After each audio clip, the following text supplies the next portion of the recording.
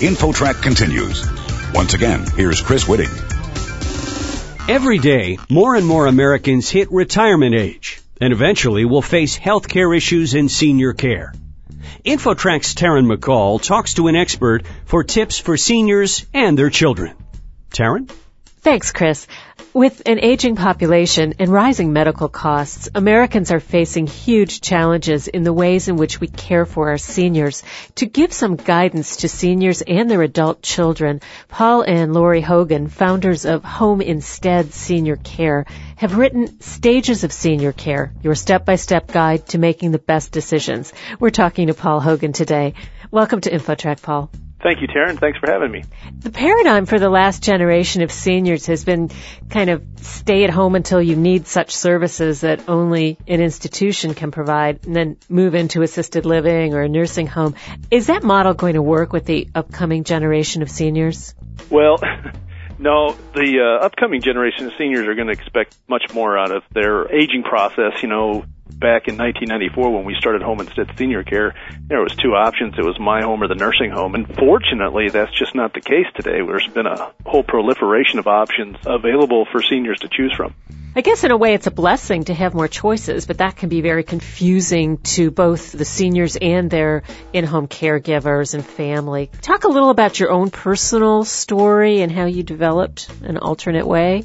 With our family, we provided some care for my grandmother. My grandmother was 88 years old. She lived in her own apartment, and she, got to the point where there were some really telltale signs that she needed some help, and these signs started adding up, and the family had that discussion, and my grandmother looked like she was really aging very rapidly, might be the last year of her life, but my mom, she raises her hand and says, hey, let's bring her to my house. I'm right up the street, and we all chipped in to provide support for her, and that 1 year that we thought maybe she had to live turned into 11. Really changed her life around, and we saw you didn't have to be a doctor or a nurse to have a big impact on seniors.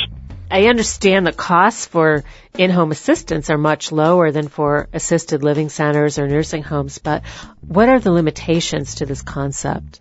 Well, the limitations really, I'd say, come about when the client isn't maybe ambulatory anymore. But even saying that, Taryn, there are medical services that will come into the home these days that allow for staying at home, even for a person who wants to live out the remainder of their life there, even in a bedridden state. So I'm not sure a lot of people, well, we know for sure a lot of people aren't aware of all the options, and that's one of them, even receiving hospice care in your home. But there are a lot of other facilities and assisted living communities and so on. What should families consider when trying to decide if a parent needs this kind of assistance? The first thing a family wants to do is have the conversation, and that's easier said than done. Many children still feel their parents view them as a child. So to bring up sensitive topics like, the car keys or staying at home or medications or financial matters in a will, it's a pretty sensitive topic. So I guess that's the first thing to realize is you're not alone. Millions of boomers feel the same way, but yet there's a resource called the 4070talk.com. We're living longer, and there's a good chance that seniors are going to be caring for their own parents. So you might find a 65 or 70-year-old having to provide care for their 90 or 95-year-old parent. What are some of the concerns families might have over this? Certainly we see this all the time, and oftentimes we're sitting at the kitchen table with the 65-year-old son, visibly in anguish because 3 days ago mom was fine, but yesterday she had a stroke and now she's incapacitated. And here he is sitting at the kitchen table trying to guess at what her preferences are for care. It's obvious they've never talked about it before. So that's why I say having the conversation is the most important thing. The same mistake families make is you'll have one sibling trying to fly solo, trying to do everything themselves, take on that entire responsibility, and it's not easy, and it's very draining.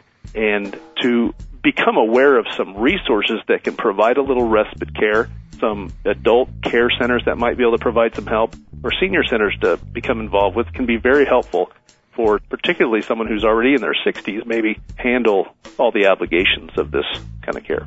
Another issue is just the fact that families can be so spread out. Seniors may have retired to another state years ago, and their children are in many different states, and they might not have family nearby. How do you work around that? Long-distance caregivers are pretty prominent throughout the United States, and it does create some challenges.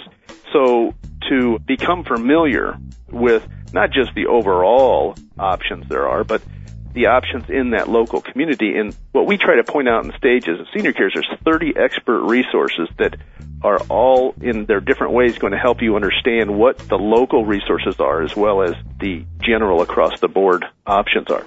How does one know when the right time is to bring in some assistance to an aging parent? Well, one size doesn't fit all.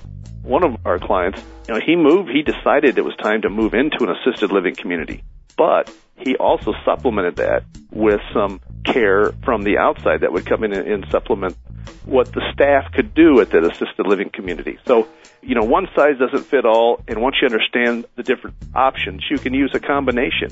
We're talking with Paul Hogan, co-author of Stages of Senior Care, Your Step-by-Step Guide to Making the Best Decisions. This book covers a lot of territory, Paul, and we don't have the time to touch on in a brief interview, but readers can find great advice on senior care in all stages. And you might want to suggest if there's a website that listeners can access. There's a website, stagesofseniorcare.com. We thank you for sharing that with us today on InfoTrack and wish you the best of luck. Thank you very much, Taryn.